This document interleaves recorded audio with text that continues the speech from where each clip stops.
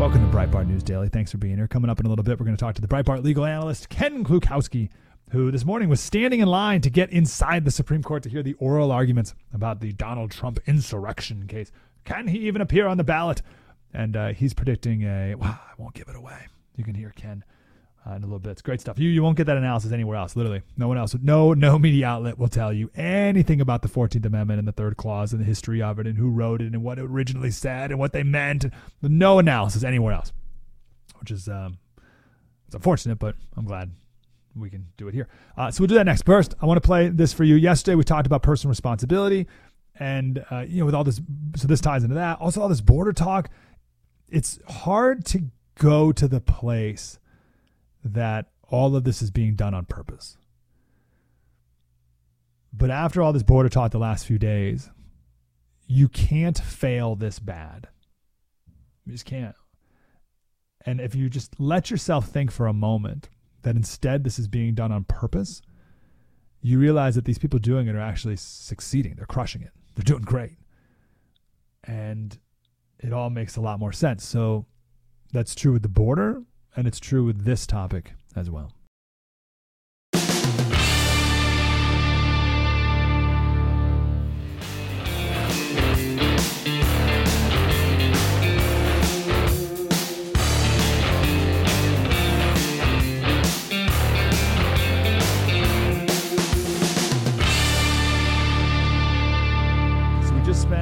A good amount of time talking about the oral arguments that are taking place today in front of the Supreme Court. This is about the 14th Amendment, Clause 3, the Colorado case that's keeping him off the ballot, saying you can't even vote for him because Donald Trump led an insurrection. And we talked to Ken Klukowski, who's in line right now to get into the Supreme Court. And he's like, 9-0. Trump will win this. That maybe 8-1. And the left... Could you imagine when this ruling comes out for the Supreme Court? The left will be apoplectic. They will freak out that this insurrectionist court dare side with this Nazi. 9-0 potentially. We'll see. Leon is in South Dakota. What's going on, Leon? Hi, Mike. Thank you for having me. That gentleman you had on was talking about all those that were disqualified by the 14th Amendment, but don't be surprised if Chief Justice Roberts puts in his own 2 cents. If you recall, on Obamacare, he defined the penalty as a tax, and therefore the law went through. Yeah, that's right. And the tax was something that wasn't argued in court. Leon, could you let me be excited for 1 minute? All right, we just had Ken Klukowski on. He said he thinks it's going to be a 9-0. I got fired up. And then you have to come in here and remind me about, all the other times we get betrayed and knifed in the back. I know we probably will, Leon. Let me be happy for a minute. Okay. No, I'm It'll joking. be 9-0 then. That's right. There you go. Thank you very much. Jeez Louise. Yeah, of course. Thanks. Thanks, Leon. Real quick, the argument, real quick. Just, I know I'm repeating it if you listened last hour, but it's good to know, and no one else will talk about this.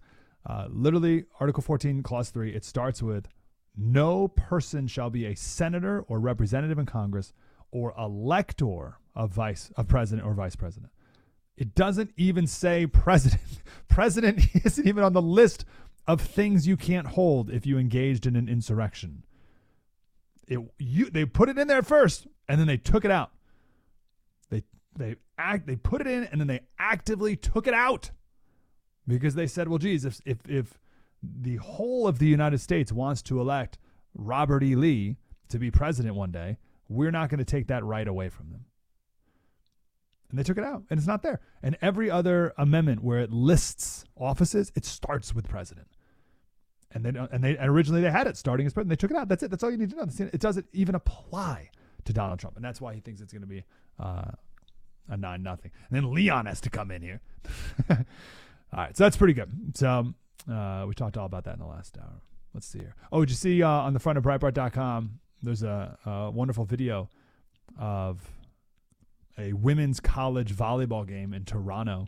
When it comes to particular social ails or ills, I suppose, you can just look to Canada, and they're just a little bit ahead of us. They had a women's volleyball match where there were not one, not two or three or four, but 5 transgender men playing in the volleyball.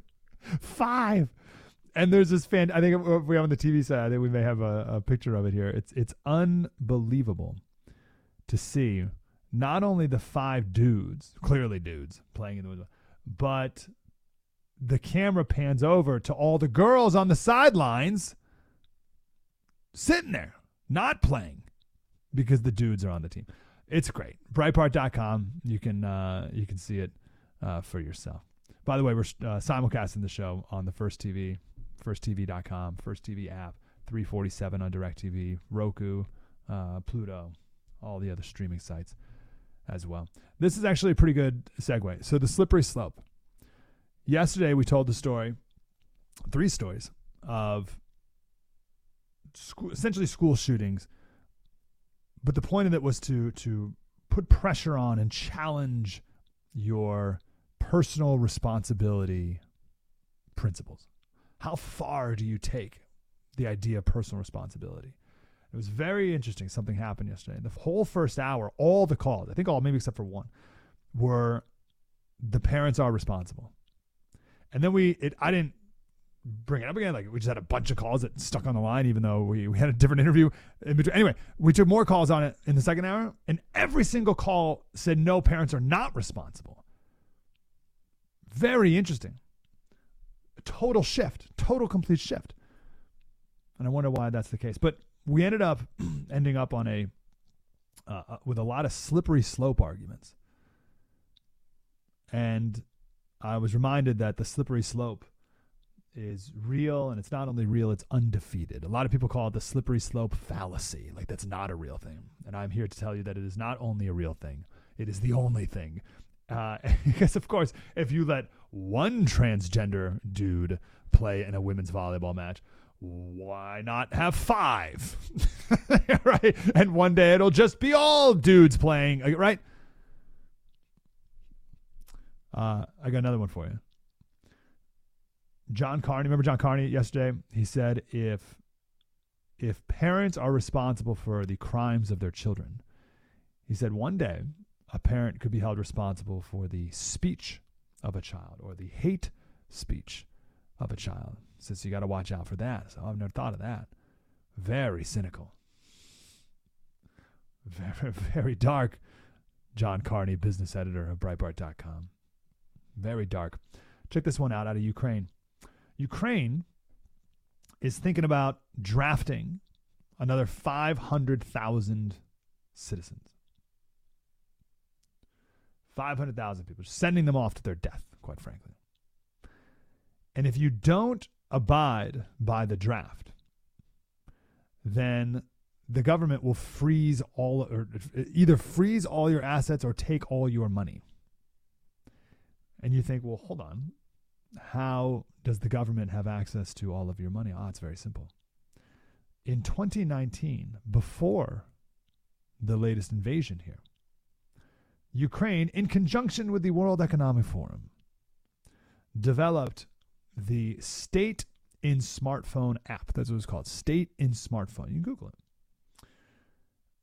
And they opened this up to great fanfare. They're on the cutting edge. Ukraine is on the cutting edge of digital connection with its citizens. This is from a Harvard University article praising this great technological leap forward. The vision of the ministry. Do we have any ministries in the American government? That just is like a sinister sound to it, doesn't it? Do we like the ministry of whatever? I don't like that at all. The vision of the ministry is to build the most convenient digital state in the world. It's convenient. It's convenient, don't you know? To build the most convenient digital state in the world without bureaucracy, absolutely paperless, and without the need to visit government offices. All the tyrannies in America will be presented to you as easier. Always. Everything will always be easier, more convenient. And that's why they try to make things as oppressive as possible to make that argument even better. Anyway, the big idea is that the state should work quickly, conveniently, and with a few clicks like Uber or Airbnb. Okay? So everyone in Ukraine is like, great, this is awesome. It's so convenient. So everyone linked their bank accounts to this government app in order to more conveniently pay their taxes and bills and whatnot. So now, if you don't comply with the draft, all your money's gone. It was there in the fine print. Fantastic. Absolutely fantastic. Brilliant. Like, brilliant, these people. And right now it's, you're a Slater, you should abide by it. And if you don't abide by the draft, there should be consequences if you don't abide. Okay, well, it'll be whatever else next time, right? Because the slippery slope isn't just real, it is undefeated. So that's why I am default against everything. Whatever you present to me, it's a hard no. And you have to tell me, you have to give me a great cause as to why the slippery slope does not apply here. Because all I see everywhere around me, we're sliding. Every single place I look, we're on the slope right now. And it's just how steep is it at the moment? Can I give you the ultimate slippery slope? And then I want to kind of halfway pivot. The ultimate slippery slope, and this is a tough one to hear. Ron Paul was against, I remember this was in, when did he run? 2008? Ron Paul was against building the wall because he said the wall is a slippery slope. Because at first we build the wall to keep people out, but eventually walls are used to keep people in. Dun, dun, dun. But maybe I'm not prepared to think about that one yet, Dr. Paul. All right, you ready for a thing here? Ready for this? One of my pet peeves.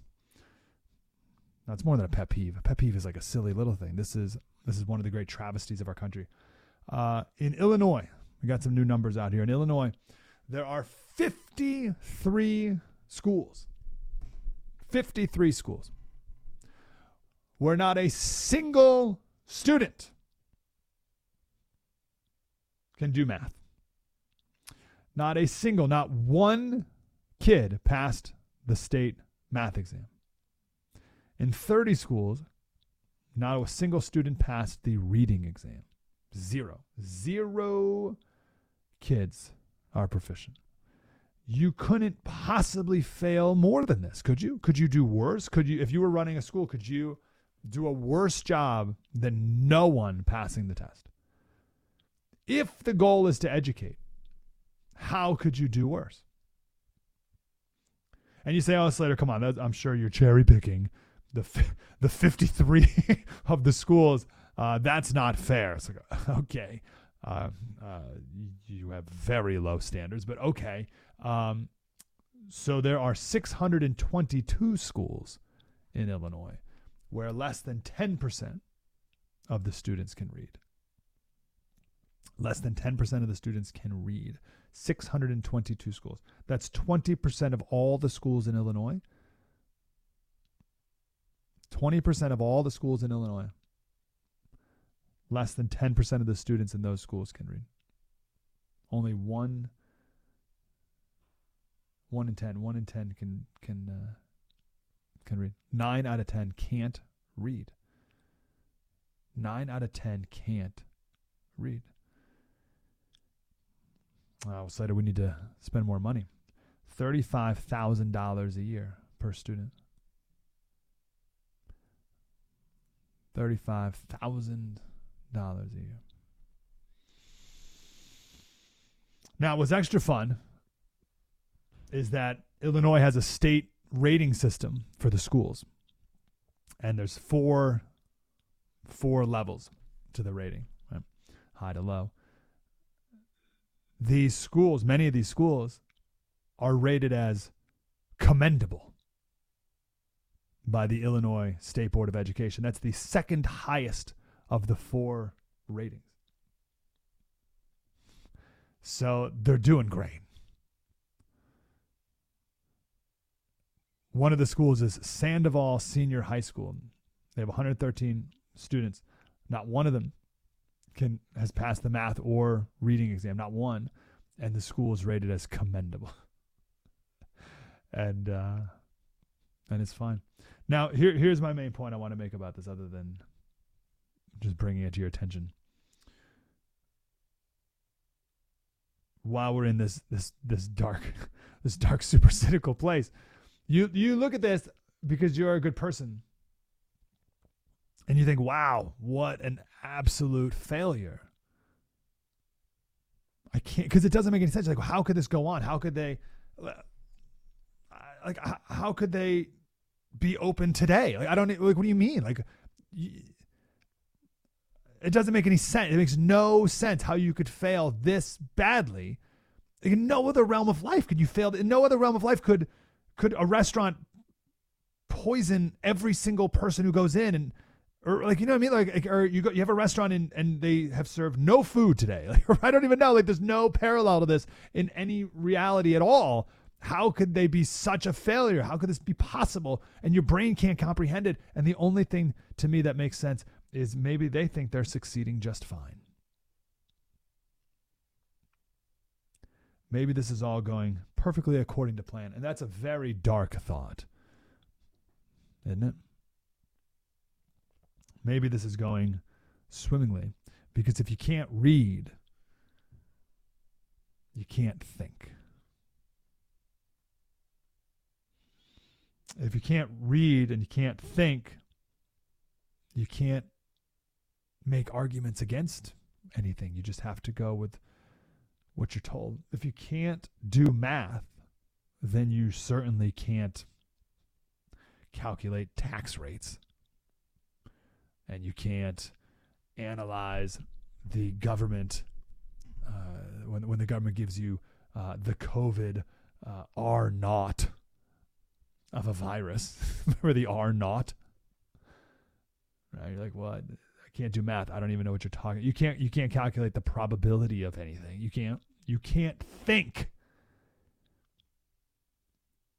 The other day we were talking about the inversion of things. This is the ultimate inversion of a thing. A school is meant to educate, and instead these places really, what they're actually meant to do is to make you dumb.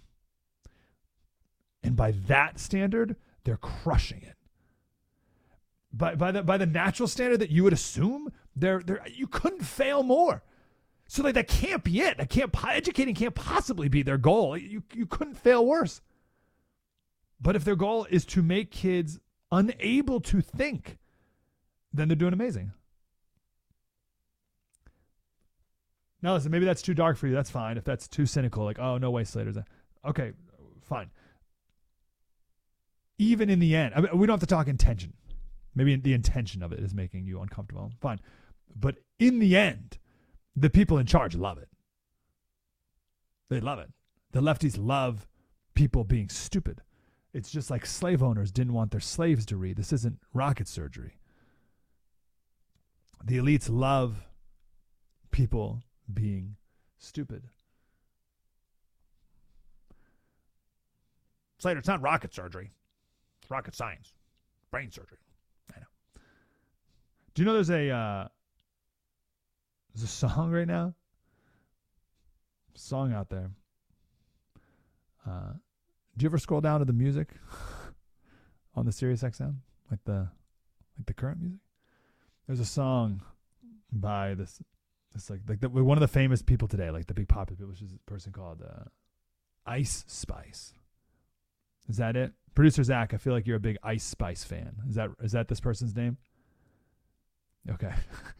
Don't act like you don't have her album. The one who I don't know. They all do. Again, the slippery slope. She has a song called "You Think You the S Word." So can we need an excuse our language moment here. Just 10 seconds. You think you the S word. You not even the fart. Now, if that were a Weird Al Yankovic song, and it was done with irony to be funny or something, I'd be like, okay, that's not. It's done like totally like full sincerity, straight out of Idiocracy. This is what we call music.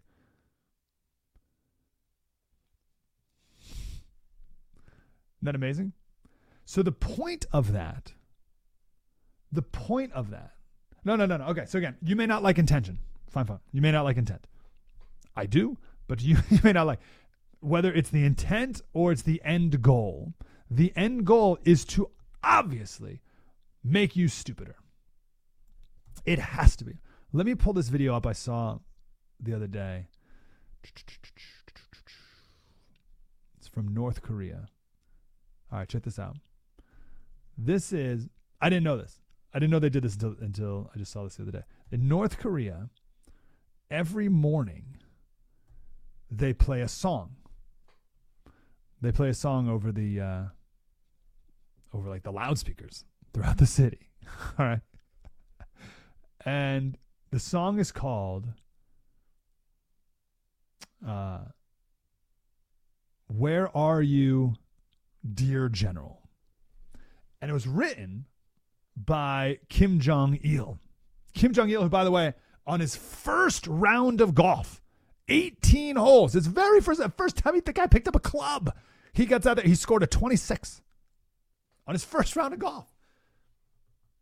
I don't know. I'm not good at math. I don't know how many holes in one that is, but it's a lot. He did great. His first round was fantastic. And this guy's a beautiful lyricist and musician as well. So each morning at 6 a.m., this is the wake-up call at the Capitol. All right, you ready for this? So I'm going to start like 40 seconds in or so because it's like it's a long intro here. But this is about 30 seconds in.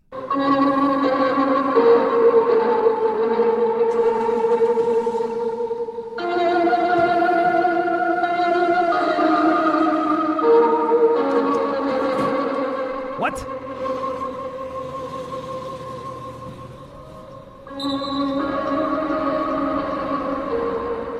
That's the song that reverberates through Pyongyang every morning.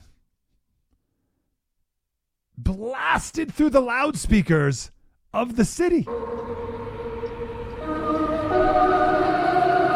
Are you kidding me? Rise and shine. Good morning, everybody. Welcome. That is done entirely to control you. That's not control. That's meant to destroy you. That song is meant to inject misery upon you the very moment you wake up, and to assert dominance over you, and to make you miserable and therefore easier to subject because life is meaningless and awful. And if I may, that is what the left does to our kids as well with music, right? Maybe our music isn't as blatantly dystopian as that, but like kind of. Like it's pretty awful. But it's just that like that intentionality. That's like menacingly bad. That is an evil. That's like kind of a movie. That's horrible, and it's real life. That's what they really do. So yes, it's a friendly reminder here to include some beauty in your life and actual real music. Yes, but do you see my point about intentionally keeping people down? That's what that music in North Korea is meant to do. It is meant to oppress you. And I can only come to the conclusion. It's the only thing that makes sense. Is that the point is to keep you illiterate. Because that is oppressing you on purpose. What else? How else? Okay, fine. You want to call in and make the case? No, Slater. They're trying their darndest. They're really doing the best they can to teach kids. It's not that hard to read. I got a 4-year-old who can read. Like you can do it. It's not that hard. So if you cannot, and if you have a system where you have schools of hundreds and hundreds of kids in them, and none of them can read, you cannot make the argument they're doing their best. And they're just missing the mark. We missed our goal. What's your goal? 1 kid. We just want 1 kid to know how to read. You cannot fail that hard. And try. It has to be on purpose. Is that too far? No, maybe it is. Again, if it's too far, it's too far. But in the end, it's just as oppressive. And in the end, the elites love it. Because what, are those people going to ask questions? Right? I think I played this yesterday. These are college kids. This is Kennesaw State. What is 15 times 4? 15 times 4. Gosh. 20, 23. 23? Even if you did 15 plus 4, 23? Where did you get 23? 23? Where in your brain? How did you put 23? So 23? 20. All right, so that's someone whose brain doesn't work. Your brain isn't working. You cannot. So again, that person is never going to question anything the government ever does to them. 4. 48. 48. It's 48. I would say 48 with her. I would say 48. Why did I say 48? Right, and that's what happens when you're done, when you can't think too. You just go with what the crowd does. Right? One woman came in with a confident, it's 48, and the other three are like, yeah, done. That's what happens when you can't think. You just go with the crowd. You go whatever the most confident person says, whatever the government says. You're like, yeah, that's great, perfect. Sure, lockdown until okay, sure, we'll lock down, whatever.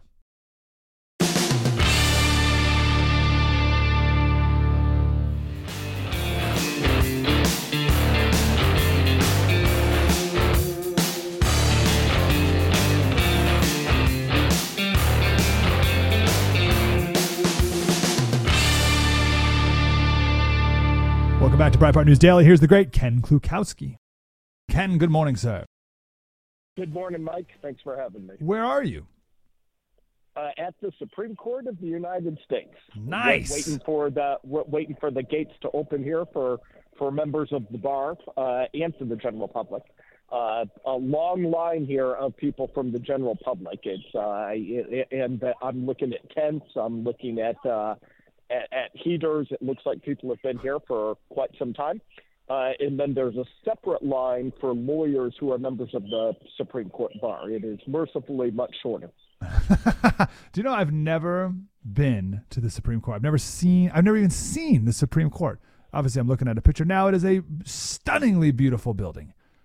Well, next time you're in town, let's coordinate, and I'll get you inside, give you a tour of the parts that the public has access to, and nice. There's a lot of beautiful things here. Absolutely. Okay, so what is happening inside the Supreme Court that you are going to witness today? Well, at 10 a.m., we will have the argument in Trump v. Anderson. The issue before the justices is whether President Trump is eligible under Section 3 of the 14th Amendment to be listed on the ballot for president so that the American people can decide who they want to vote for to be the next commander-in-chief.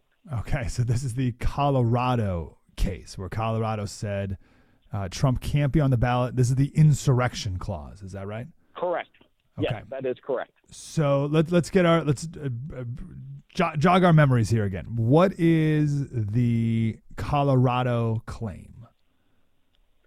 Yes, the issue here, and it was voters who started with the Secretary of State there, and the accusers said, hey, Donald Trump engaged in an insurrection, and under Section 3 of the 14th Amendment, if you've engaged in insurrection or rebellion against the United States, you're disqualified from public office.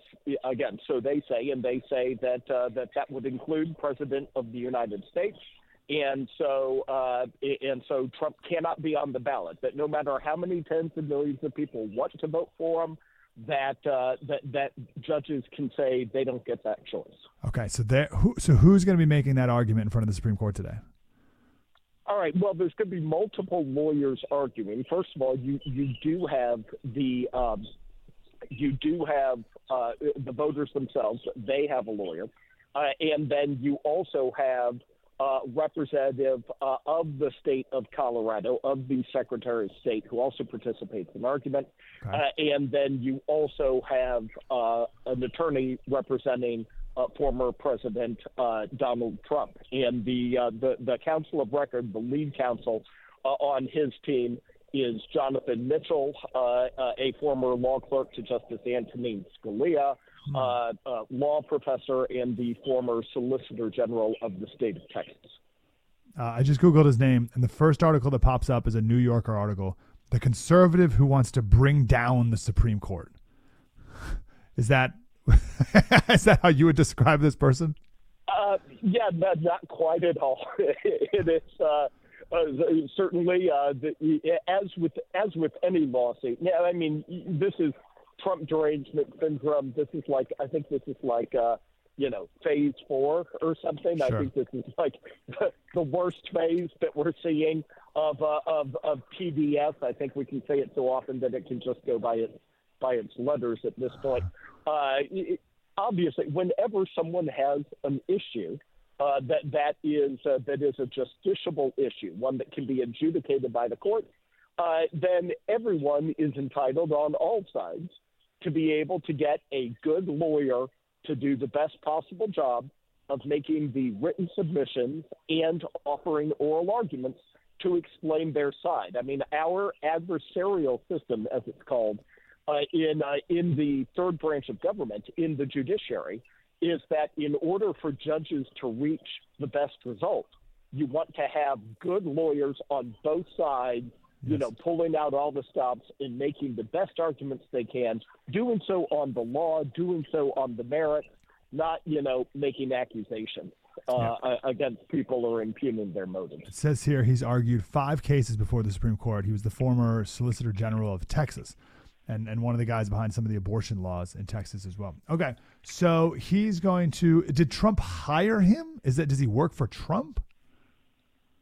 Well, it's Jonathan Mitchell, Professor Mitchell, has his own law firm, and he works on various matters. But yes, I mean, whenever you're representing someone in court, it means that person hired you for that job. Okay. They are your clients.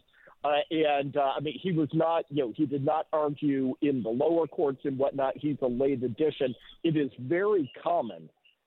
There is what is sometimes referred to as an elite Supreme Court bar. Okay, there are I don't know how many thousands of lawyers in the country are members of the Supreme Court bar, as I am, but you have a small subset of people who just have these real spectacular credentials, who often are sought after for like high-profile, momentous you cases. Bring in the big guns here. Yeah, you bring in the all-stars. Right. We need the best of the best. Jonathan Mitchell. Okay, all right, very exciting.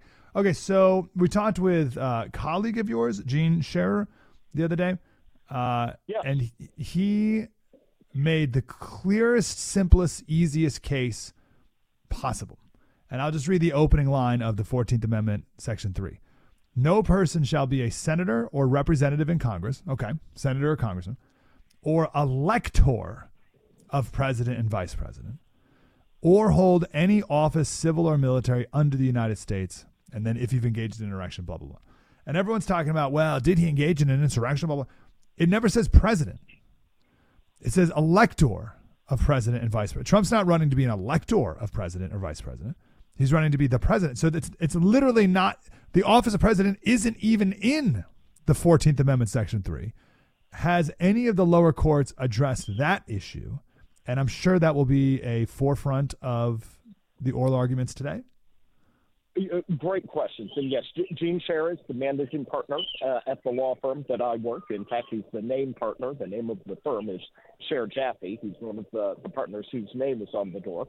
A truly great lawyer in his own right, also a former law clerk to Justice Scalia and Chief Justice Warren Burger. He's argued 7 cases before the Supreme Court. He is part of this elite Supreme Court bar that we were just referencing.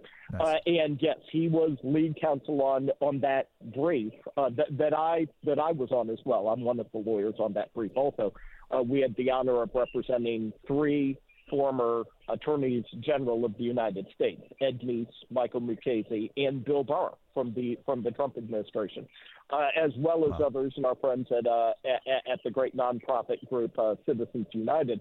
But in terms of, yes, there are 3 broad points that we make in the brief, and in the first one, it is that this clause specifies who's covered by it and what offices they can be disqualified from. And notwithstanding all that list, president is not listed.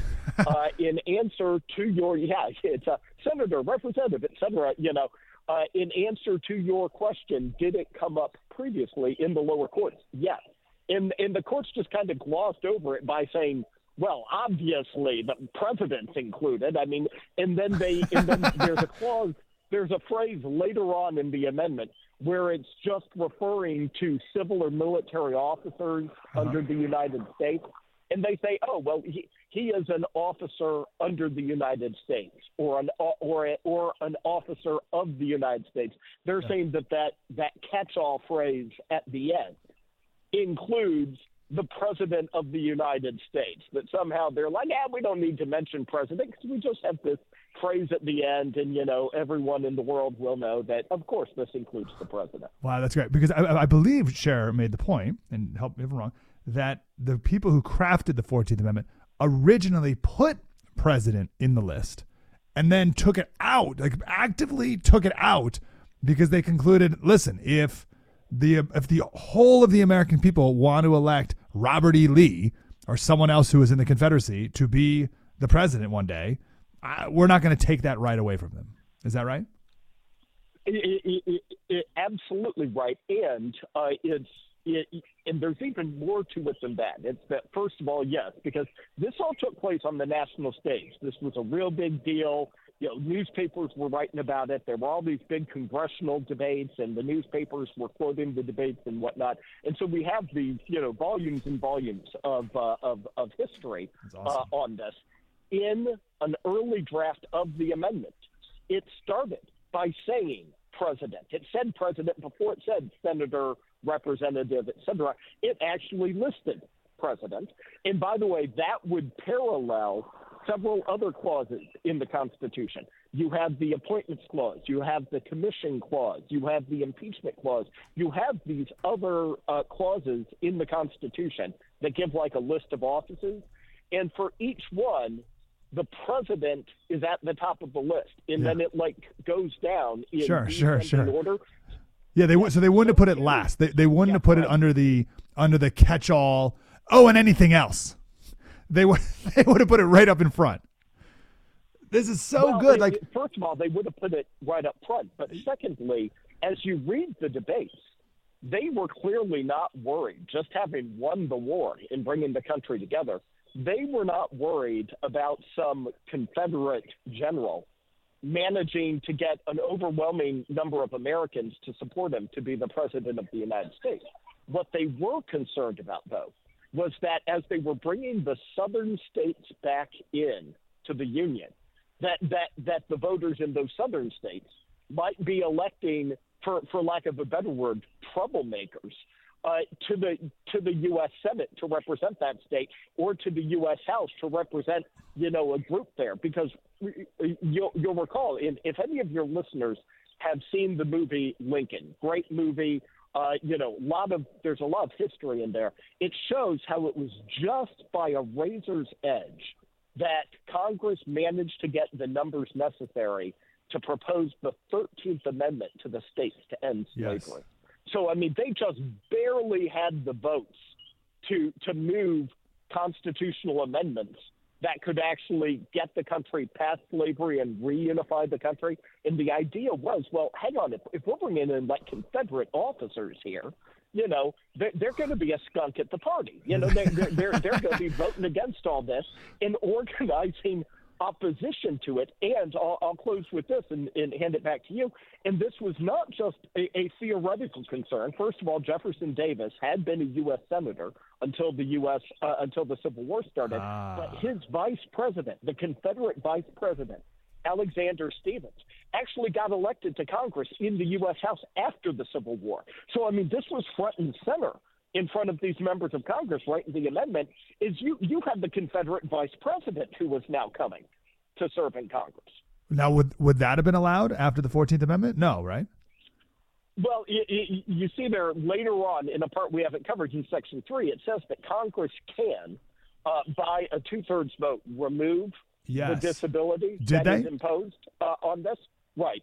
But the other reason they would not be able to automatically, that he could be disqualified but was not automatically disqualified, is that, as we say in Part 2 of the brief, Section 3 of the 14th Amendment is not what's called self-executing. Congress actually has to pass laws to put together, a mechanism to lay out the rules and the process where these claims would be adjudicated. Yes. That's in Yes. Section 5 of the 14th Amendment. Yes. Very good. And none of that applies to Donald Trump, which is the main point of this. Okay, very good. Well, listen, this is a classic example of the battle between, well, of course they meant, versus, well, look what they wrote. So, I mean, we'll see. Randy Barnett, he said that this case will be decided 8-1 or 9-0. What do you feel? Give me a little pregame. Listen, we got the Super Bowl coming up here, and we got the Super Bowl of election Supreme Court cases coming up. That's right. Well, with the caveat that it's an easy way to embarrass yourself by making specific predictions on the Supreme Court outcome. I believe the most likely outcome is 9-0. Unbelievable. I don't know if that's more than or less than 50%. I don't know. There might be one dissenter. There might be two. Wow. It's 40%. Well, what about what about the courts below it? What about the court just below this one? I'm sorry. Say that again. What about the court just below this one? What was their ruling? Or their ruling was a 4-3 decision, and the dissenting justices there were very vigorous dissents. I mean, one dissenting justice said, I've been a judge for 30 years. I have never seen a case like this. It's such an egregious violation of due process. Wow. And I mean, so it's So the okay. Well, you're telling me Sotomayor? You're telling me Sotomayor today is going to vote in favor of Donald Trump? Well, there are at least 5 different reasons, and we've touched on a couple of them, that President Trump is not disqualified under Section 3. For each of the 9, they only have to agree with one of those reasons. So they might be on different opinions. They might decide it on a very narrow basis. I mean, there are all sorts of things. Like, for example, they might only agree with the self-executing part. The fact that Congress did enact laws to enforce Section 3. They did that in 1870. Much of that was repealed in 1894. Then there were other parts that were reconfigured in the year 1948. And after 1948, there was one federal law left on the books called insurrection. It's 18 U.S. Code Section 2383. And so even if they were to just say, okay, that's the law that Congress put on the books, then they just have to ask, was Donald Trump ever convicted of insurrection? And the response is, not only was he never convicted, he was never even charged. He was never indicted with insurrection. So it's like there is a law on the books, but for whatever reason, the powers that be didn't think they had the evidence to be able to convict him of it. Good. And so the justices could be, some of them might be on a real narrow ground like that to say, we're not going to say whether they could have. We're just going to say they did not. Okay.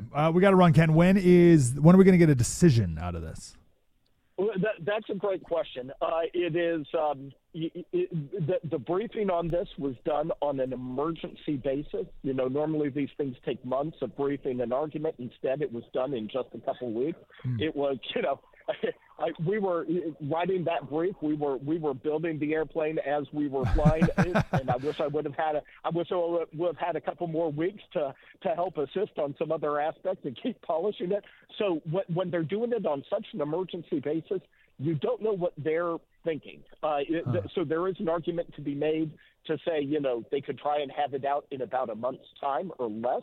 On the other hand, this is a historic case. And certainly if they are voting in President Trump's favor, which, again, I think is essentially a foregone conclusion, and it might even be unanimous, as we've discussed, well, then they're not in any hurry. I mean, he's dominated the primaries. He's the presumptive nominee. It could be any time between March and the end of June. Oh, okay. This is so great. I love this stuff. I love the Supreme Court, especially when we're winning. Ken Klukowski, Breitbart legal analyst. Have a wonderful time in the court today, sir. Thank you, Mike. God bless. That is Ken Klukowski right there, standing in line to get inside the court. I think they open up the doors in like 20 minutes or so. Thanks for listening to Breitbart News Daily. We have a lot to talk with John Nolte about tomorrow in the entertainment world. I want to ask him about the streaming sports bundle, tons of Disney news as well. He's always on that beat.